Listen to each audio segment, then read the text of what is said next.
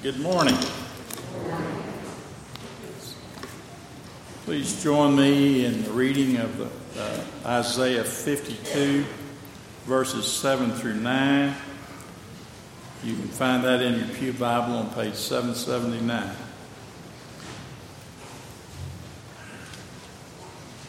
How beautiful upon the mountains are the feet of him who brings good news, who publishes great peace, who brings good news of happiness, who publishes salvation, who says to Zion, your God reigns. The voice of your watchmen, they lift up their voice. Together they sing for joy. For eye to eye they see the return of the Lord to Zion. Break forth together into singing, you waste places of Jerusalem. For the Lord has comforted his people. He has redeemed Jerusalem. Good morning. Thanks for coming here on this holiday. Since we're confessing about things and, marriages and stuff, there was some yelling and shouting at my house too yesterday. Screaming, yelling, stomping feet. Started about 11 o'clock. Kind of went crazy when OU got beat by U of H, and then some things got thrown around when A&M ended up winning, luckily. And just tonight, if you drive by our house and the lights are off and you hear a moaning, just keep driving. But if you see me on top of my roof with a Texas flag, just come over and celebrate, or tell people that I go to the Methodist church or something, whatever you want to do. We are continuing to look at our DNA, our values, before we start back into the story. This summer, we just talked about who we are. We talked about the fact that we worship, that we're about growth, that we're about serving, and we're about connection. Let's talk about connection. Paul gives us one of the best verses about what it means to connect for Christ. If you'll look at Paul's epistle to the church in Corinth, 1 Corinthians chapter 9. 1 Corinthians chapter 9, verses 19 through 23. If you want to turn to that, I don't think we have it up on the screen, but let's listen to what Paul says. Thank you. Let's look at what Paul says about what it means to connect and why we connect. What does it mean in the body of Christ? Here are the words of Paul. For though I am free from all, I have made myself a servant to all, that I might win more of them. To the Jews I become as a Jew in order to win Jews.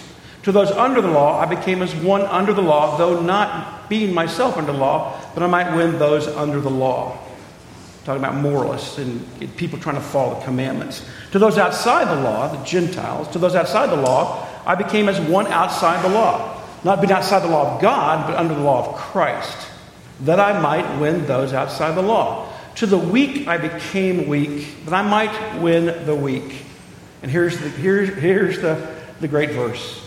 I have become all things to all people, that by all means I might save some. And why? I do it all for the sake of the gospel, that I might share with them in its blessings. This is the word of the Lord. Daddy, he just gets me. He just gets me, said my daughter, sitting in a dorm at A&M 5 years ago, telling me about this man that she'd met at Kanakuk, this boy that she felt that was in love with my daughter and that my daughter wanted to be with. I was asking her, what is it about Josh? Is he good looking like your dad? Is he rich unlike your dad? Is he spiritual? I mean, what is it? And she said, he just gets me. We connect, and they do. It's amazing. It's fun to watch. You get us. So 2 weeks ago, we met with the seniors to talk about this great year for A&O and starting our high school ministry over there. Tiffany and I were talking, and this one girl just said, we said, do you guys come to A&O because of the house, or because of my singing, or do you come because of you like that? Why do you come to A&O? And they looked at us and they said, you get us. You guys just get us. We connect. Thank God. It's not always easy to connect, but as we look real quick, just remind you about our 4 principles.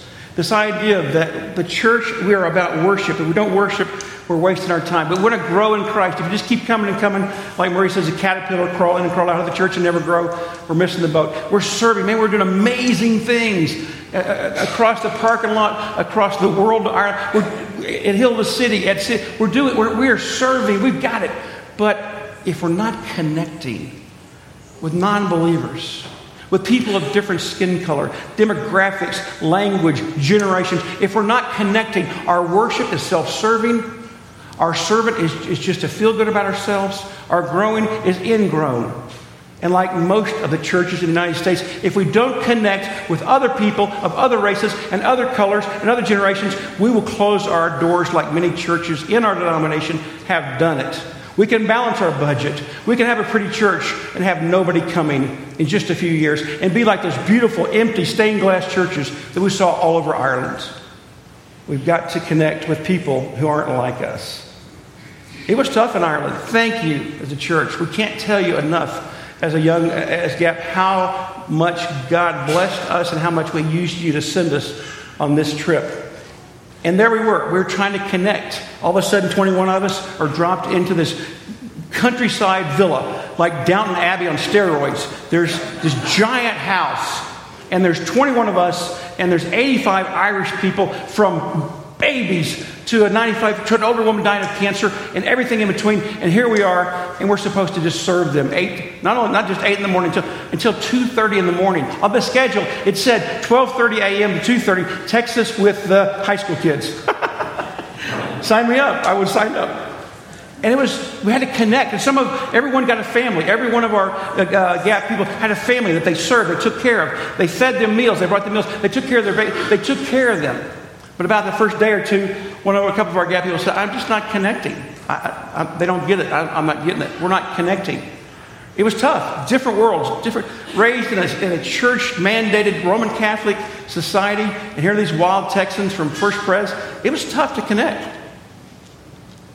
And we had the teenagers, the high school, middle school. And it was the first day, and I'm a youth worker. Hey, look at me, I'm cool. I've done this all my life. And I would walk up to high school girls and they just go and walk away. I get that from my daughter and my wife a lot too, so it didn't hurt me. But we try to connect with some of these high school guys in there. What's your name? Kim. Kim, that's a girl's name. I mean, it wasn't happening. How are we going to connect with these people? There's just two different continents, two different worlds. How do we connect? How do we get it? And I started looking at these young men, and they all had pocket knives. They all carried knives. So we started talking about knives. Hey, show me your knife. I'll show you my knife. Everyone I'm not talking about little bitty wimpy. They had knives, which was kind of scary. And my father-in-law sells knives. So we started talking about knives. So that night we had our first session together. We had our first time with the kids. And I told them the story of a guy named Jim Bowie, that I lived on a street 2 streets away from Bowie Street. And there's a guy named Jim Bowie who made this knife. And we told him the story of the history of Texas, of how Crockett and Bowie ended up in this mission called the Alamo, and how Travis drew a line in the sand and said, if you want to die for Texas, step across the line, and how Jim Bowie had his bed picked up because he was dying and had it carried across and set on the other side. And the next day, as the Mexican army came, they burst into Bowie's room. He was dying, and he had 2 pistols and 2 Bowie knives, and they found him dead with all these soldiers around him. They said, that's what Christ calls us to. He calls us to die for him, to step across the line. And you could have heard a pin drop. We connected. Those Irish kids were like, I get that. I get the battle. I get the fighting.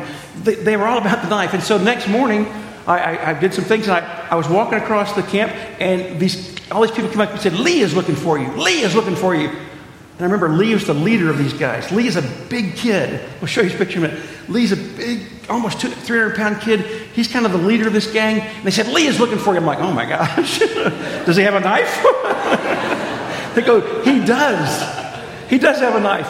Lee was so excited about that story, he paid someone to drive all the way, an hour away to his city, and get his Bowie knife that he had. And he came back and he said, look at my Bowie knife. I'm like, that's great. Keep it over there. That's nice. He was so excited. And from then on, we connected. And there's Lee in our picture of our missionaries. Lee is the big guy in the red. Notice what Lee has on. Lee has on his American t-shirt we bought him. He has on his American bandana. He has on my Lone Ranger hat and a Texas flag that sent me. Lee was all in. We connected, do you think? We had to tell him he couldn't get on the bus to go home with us. He wants to come on. We connected. And he started asking questions with his buddies. And when they saw Lee open up, they started asking questions. What do you mean, a relationship with Jesus Christ? What does it mean? What do you mean? What about drinking? What about abuse? Because there's a lot of abuse in this situation. What about, and they began at night with our folks and at those campfires talking about the gospel. They were stunned to hear about a personal relationship. They were stunned when we baptized Nikki. Never had seen an adult baptism in their life. Never seen an immersion. They began asking questions. We connected. Then there's this little kid, so a knife. We connected with a knife. But then let's talk about music. There's this little boy named Tommy. And Tommy he didn't fit in with the rest of the kids. Tommy had long hair. And he told his mom, Gemma, Mom, I just don't get along with those other boys. I don't play football. They're jocks and I'm not. He's kind of a hippie kid.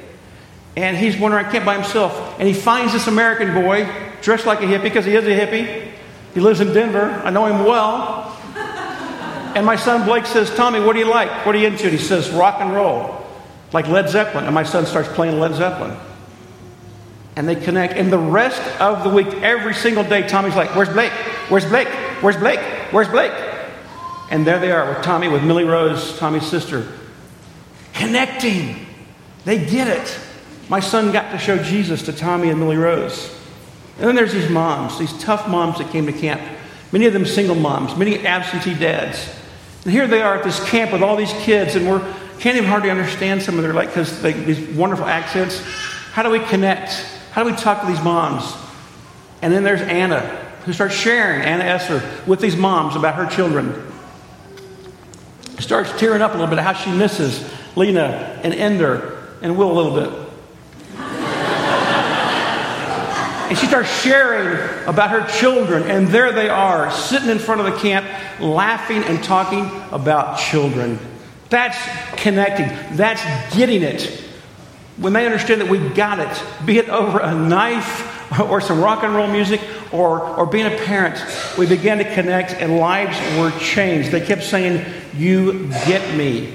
And that's what Paul is saying. We have to connect. To the Jews, he said, I'll become a Jew. I'll dress like the Jews. I'll eat Jewish food. To the Gentile, I won't eat Jewish food. I won't talk about the Old Testament. I'll talk about what they're talking about. To the weak, I'll become weak. I become all things to all people that I might win some. And that's nothing like the American church. We stay in our groups. We look the same. We talk the same. We act the same. We vote the same. We all are the same. And we're not connecting because we think it's all about us. Paul says, are you willing to be all things to all people? J. Hudson Taylor, a great China missionary, early 1900s. America was sending missionaries over to China who finally were able to get into China. Year after year, 10 years, no converts. 10 years of American missionaries going over there and trying to share Christ, to connect with Chinese people, the most difficult of all, not one convert. And then a guy named J. Hudson Taylor says, we're doing it wrong. He goes back to America and he grows his hair. This is in the 30s. He grows his hair down to his waist and has it braided like the Chinamen in China. He dresses in the traditional Chinese outfit. He wears Chinese shoes. He learns to walk like Chinese men, where you don't take big steps. He eats rice and learns to live off a diet of rice for 7 years. The Christian churches shook their head at him. The other missionaries who were going over to the White Star Church in their suits and ties and nice shoes with their big King James Bible thought he was a pagan. And he goes over to China. 1 convert, 10 converts, thousands of converts. He began to start a revival with people in China. And in Chinese Inland Mission that is still going on to this day, 60 years later, because he connected. He gets it. Are we doing that? And there's a biblical pattern here. You can see it all the way through the Bible. You connect, and then you care, and then you share. You have to connect before you can care, and you have to care before you can share. Tony Campolo, who is a great writer, a pastor, he's a Baptist preacher, and he teaches sociology at Eastern College in Philadelphia. And he says, if I want to connect with someone, when I get on the airplane, and someone next to me says, what do? I say, I'm a sociology professor. If I don't want to share, I say, I'm a Baptist preacher. Just depending on how I feel. How do you connect? How do you care? How do you share? Let's look at 3 little vignettes in the scripture. We won't go through these, but just real quickly. Let's look at 3 ways to connect. Water, a book, and a statue. Water, a book, and a statue. So here's this woman. She's a prostitute. She has to go, and you know the story over and over, but look at it again through how Jesus connects with her. She has to come at noon because all of the women in town have shunned her.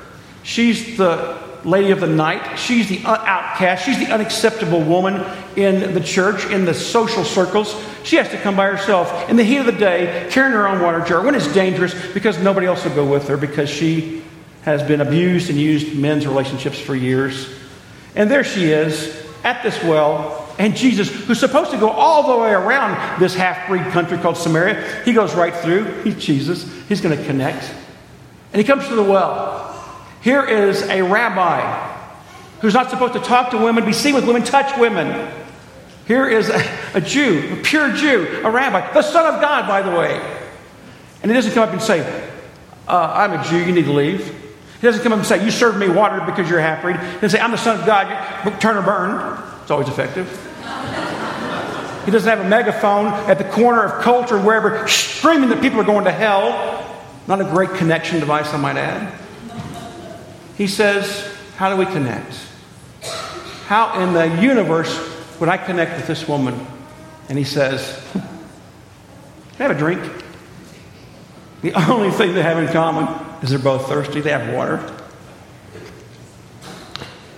And it breaks down all her defenses. And she's stunned. Why is it that you've been a Jew talking to me, a Samaritan, a rabbi talking to a whore? How is this happening? He says, are you thirsty? Go get your husband. He's starting to care. He's found a connection. She's talking to him, and he starts to care. She goes, I don't have a husband. He goes, I know. I'm sorry. The guy you're living with is not your husband. You've had 5 husbands. It's been tough, hasn't it? Relationships are not going real well. I care about that. Are you thirsty? Sounds like you're thirsty. So he cares, and then they start talking religion. She goes, well, I know someday Messiah's coming, and I'm still thirsty. He says, I'll give you water that causes you to never drink. I'm waiting for the Messiah. He says, you're looking at him. He says, you found him. And he wins her over, and she goes and tells, look at this man who knows all about me. We'll see her in heaven. What a great story. Water. They connected. He cared. They shared. She was saved. He won her over because he didn't talk about the differences, about what the voting is, or where part of country you live in, or how much money you make, or what church you go to, or what you look like. He didn't care. He found the one thing. We're a culture of disconnectors. Jesus says we got to connect if we believe in the body of Christ. If we're really serious about bringing Jesus to others, we got to find connection, not disconnection. We got to find common ground, not broken ground. We got to connect. So here's this eunuch. Here's a black eunuch, been castrated so he can work in the house of Candace, the queen of Ethiopia. He's treasurer. He's multimillionaire for those days. He's got this beautiful gold chariot. He's with an entourage. He's in the wrong side of town. He's in the wrong side of the world. He's out of place. He's going through the Middle East in a golden chariot with his guys carrying him because he is seeking the truth. He goes to Jerusalem, wants to go to the Passover, they kick him out. Levitical law says you're unclean. You're not only not a Jew, you're a eunuch. You can't get into our court. They send him home empty-handed, and he manages to grab a Torah on the way home. Disappointed, disillusioned, because nobody could connect with him. He's not from here. He's not one of us. He doesn't belong. There's no connection. And God says, go talk to him. So here's Philip. I don't have a chariot, so I have to run beside you. And they start having this conversation like you're sitting at a stoplight in Amarillo, Texas. What does a Jewish boy, broke as he can be, have in common with this rich, royal, Ethiopian eunuch? What are you reading? What a great question. Hey, what do you got there? I have found more connection and more conversations sitting next to someone, sitting next to a high school kid, a college kid, a person on the plane, say, hey, what are you reading? Tell me about that book. What are you reading? What a great way to connect. Let's find something to connect them. So he says, I'm reading Isaiah. Well, do you mind if I talk with you about that? Hop on up. I would have loved to have seen him jumping into the chariot. And the guy's going, oh, great, there's 2 of them now. How long is this going to take? And he cares about the guy. The guy says, who's he talking about? I don't understand this. He says, can I tell you? Isn't it great to wait till you've connected with someone, you start caring for them, and they say, would you tell me about your Jesus? Instead of us cramming it down people's throat with our politics and our religion, wait until they ask. Wait until they're ready with a gentle reverence, with gentleness and reverence, Peter says. You're ready to give a hope for the gospel, an answer for the hope within you. So they start talking. He says, who's he talking about? And he says, well, let me share Jesus with you. And he shares the risen Christ with them. And guess what happens? The most bizarre picture in the New Testament. This royal-robed Ethiopian stops his chair, gets out in this dirty water in the Middle East, and here's this Jewish boy, and they baptize him. And then, whoop, he does a Star Trek thing. Philip's gone somewhere else. Wow. He connected, he cared, he shared. Water, a Torah, a book, and then a statue. A statue.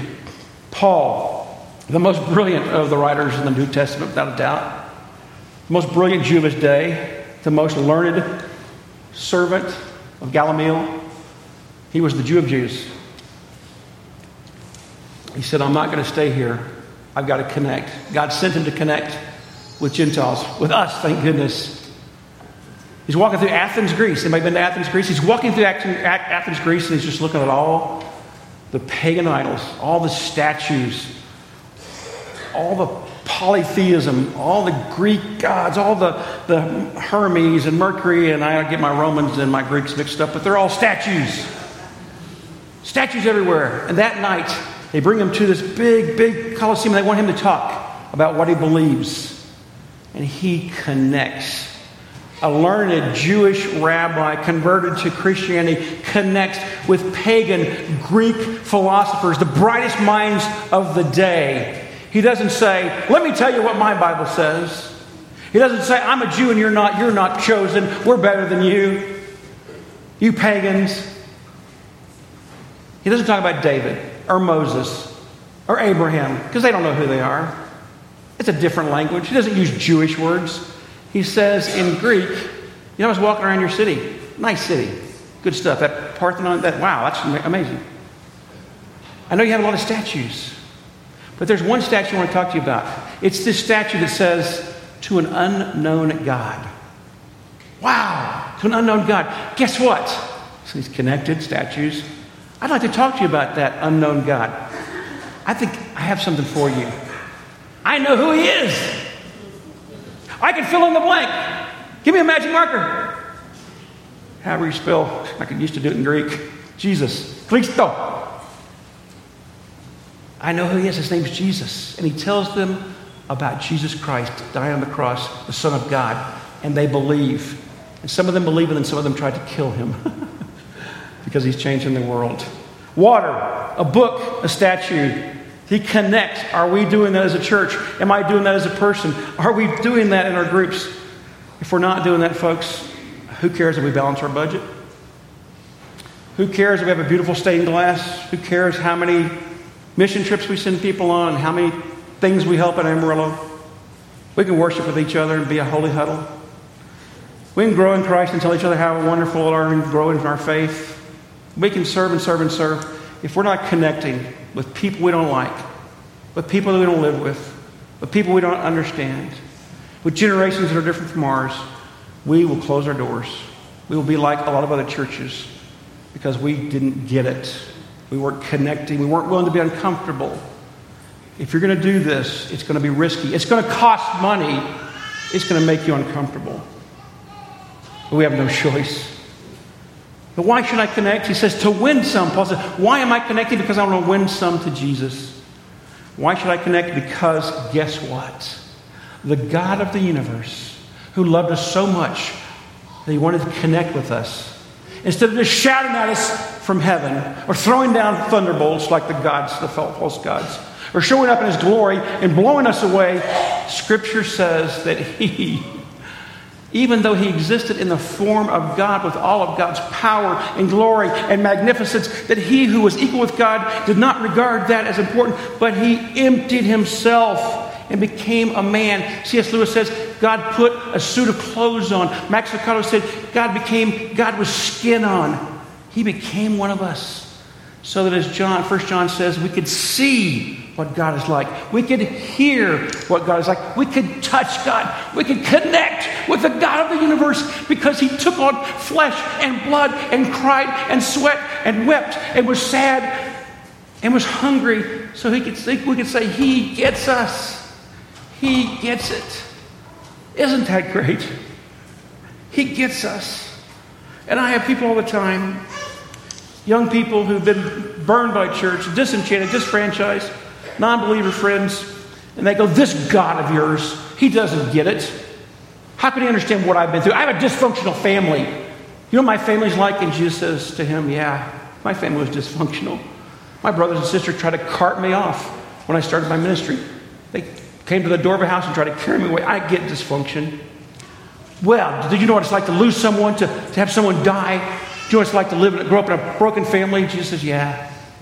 My dad, Joseph, died right after I was in high school. I was a teenager. I lost my dad. Grew up in a single-parent family. I had to be the man in the house. Just my mom and me and my brother and sisters. Yeah, I get it. Well, you know what it's like to be poor, to be hungry, Jesus? God, you know what it's like to be broken?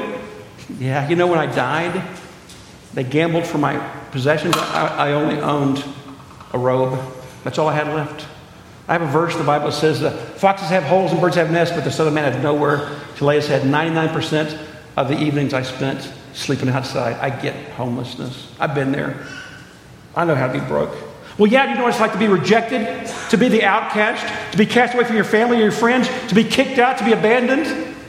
Oh, yeah, I do.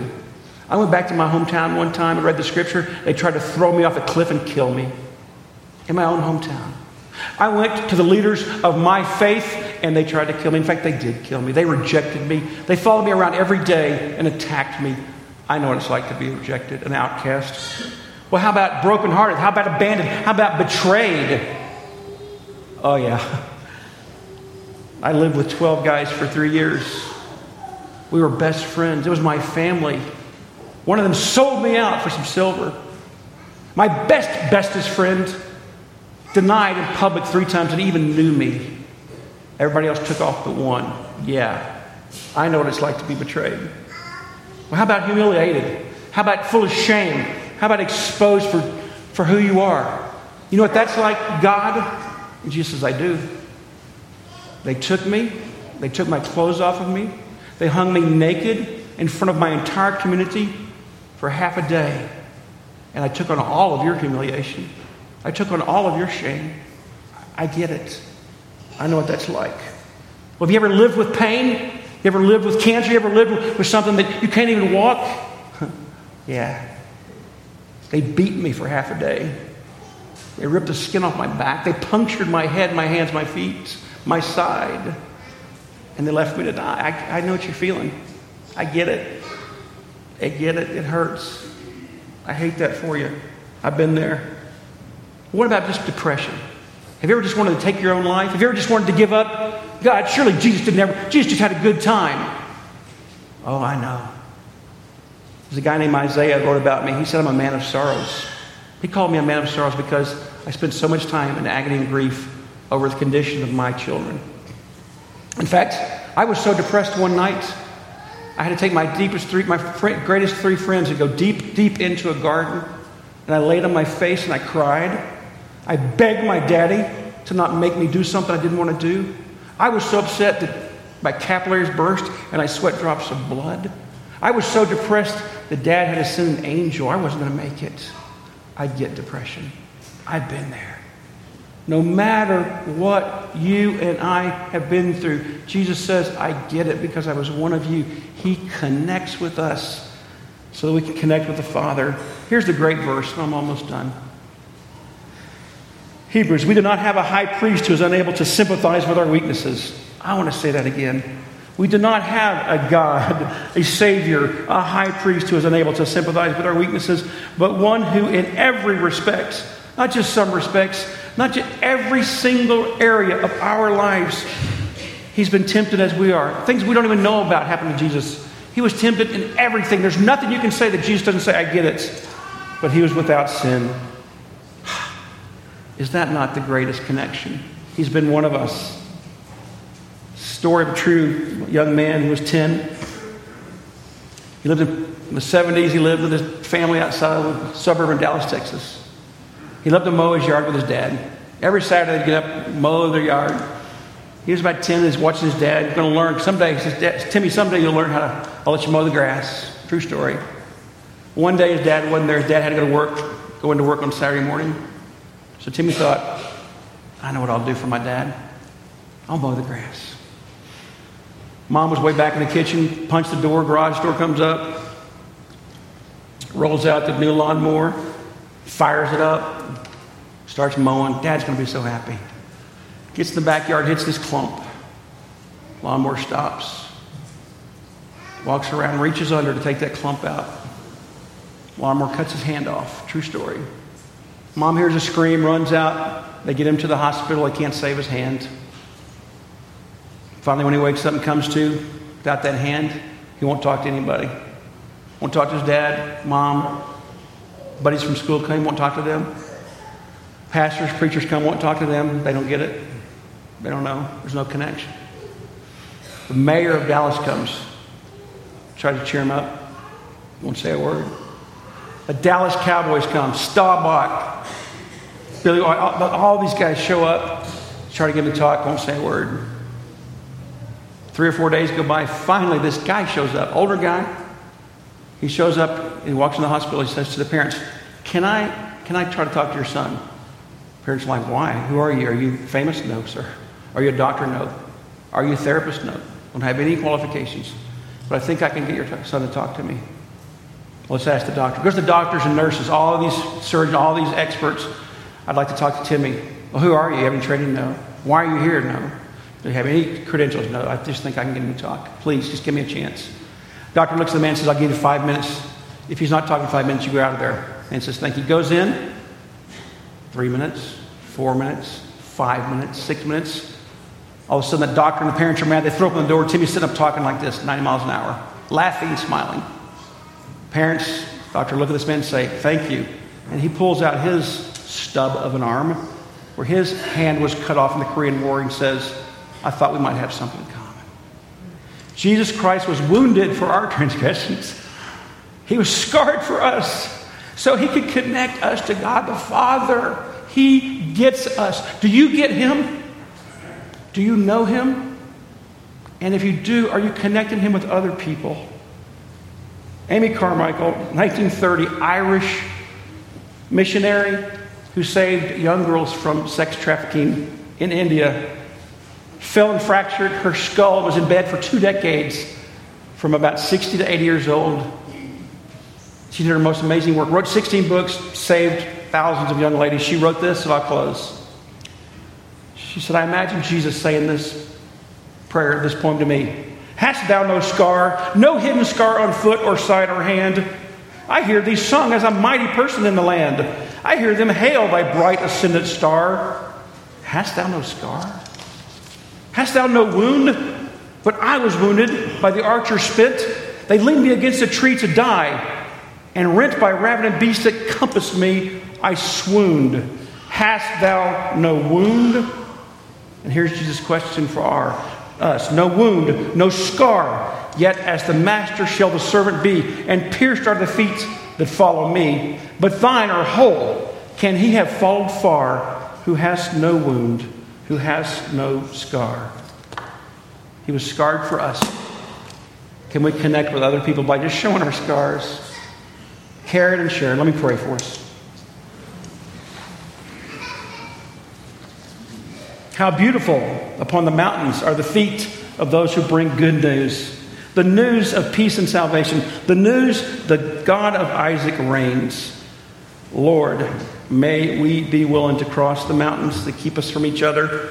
Demographics, age, politics, religion, belief. May we climb those mountains for your sake, so that we might connect. When people see our feet, may they say, how beautiful are the feet of those who bring good news. May we be a church that worships deeply, that grows tremendously, that serves off the charts, but that connects with those who don't think you get them. May they get it. We thank you for getting us. In Jesus' name, amen.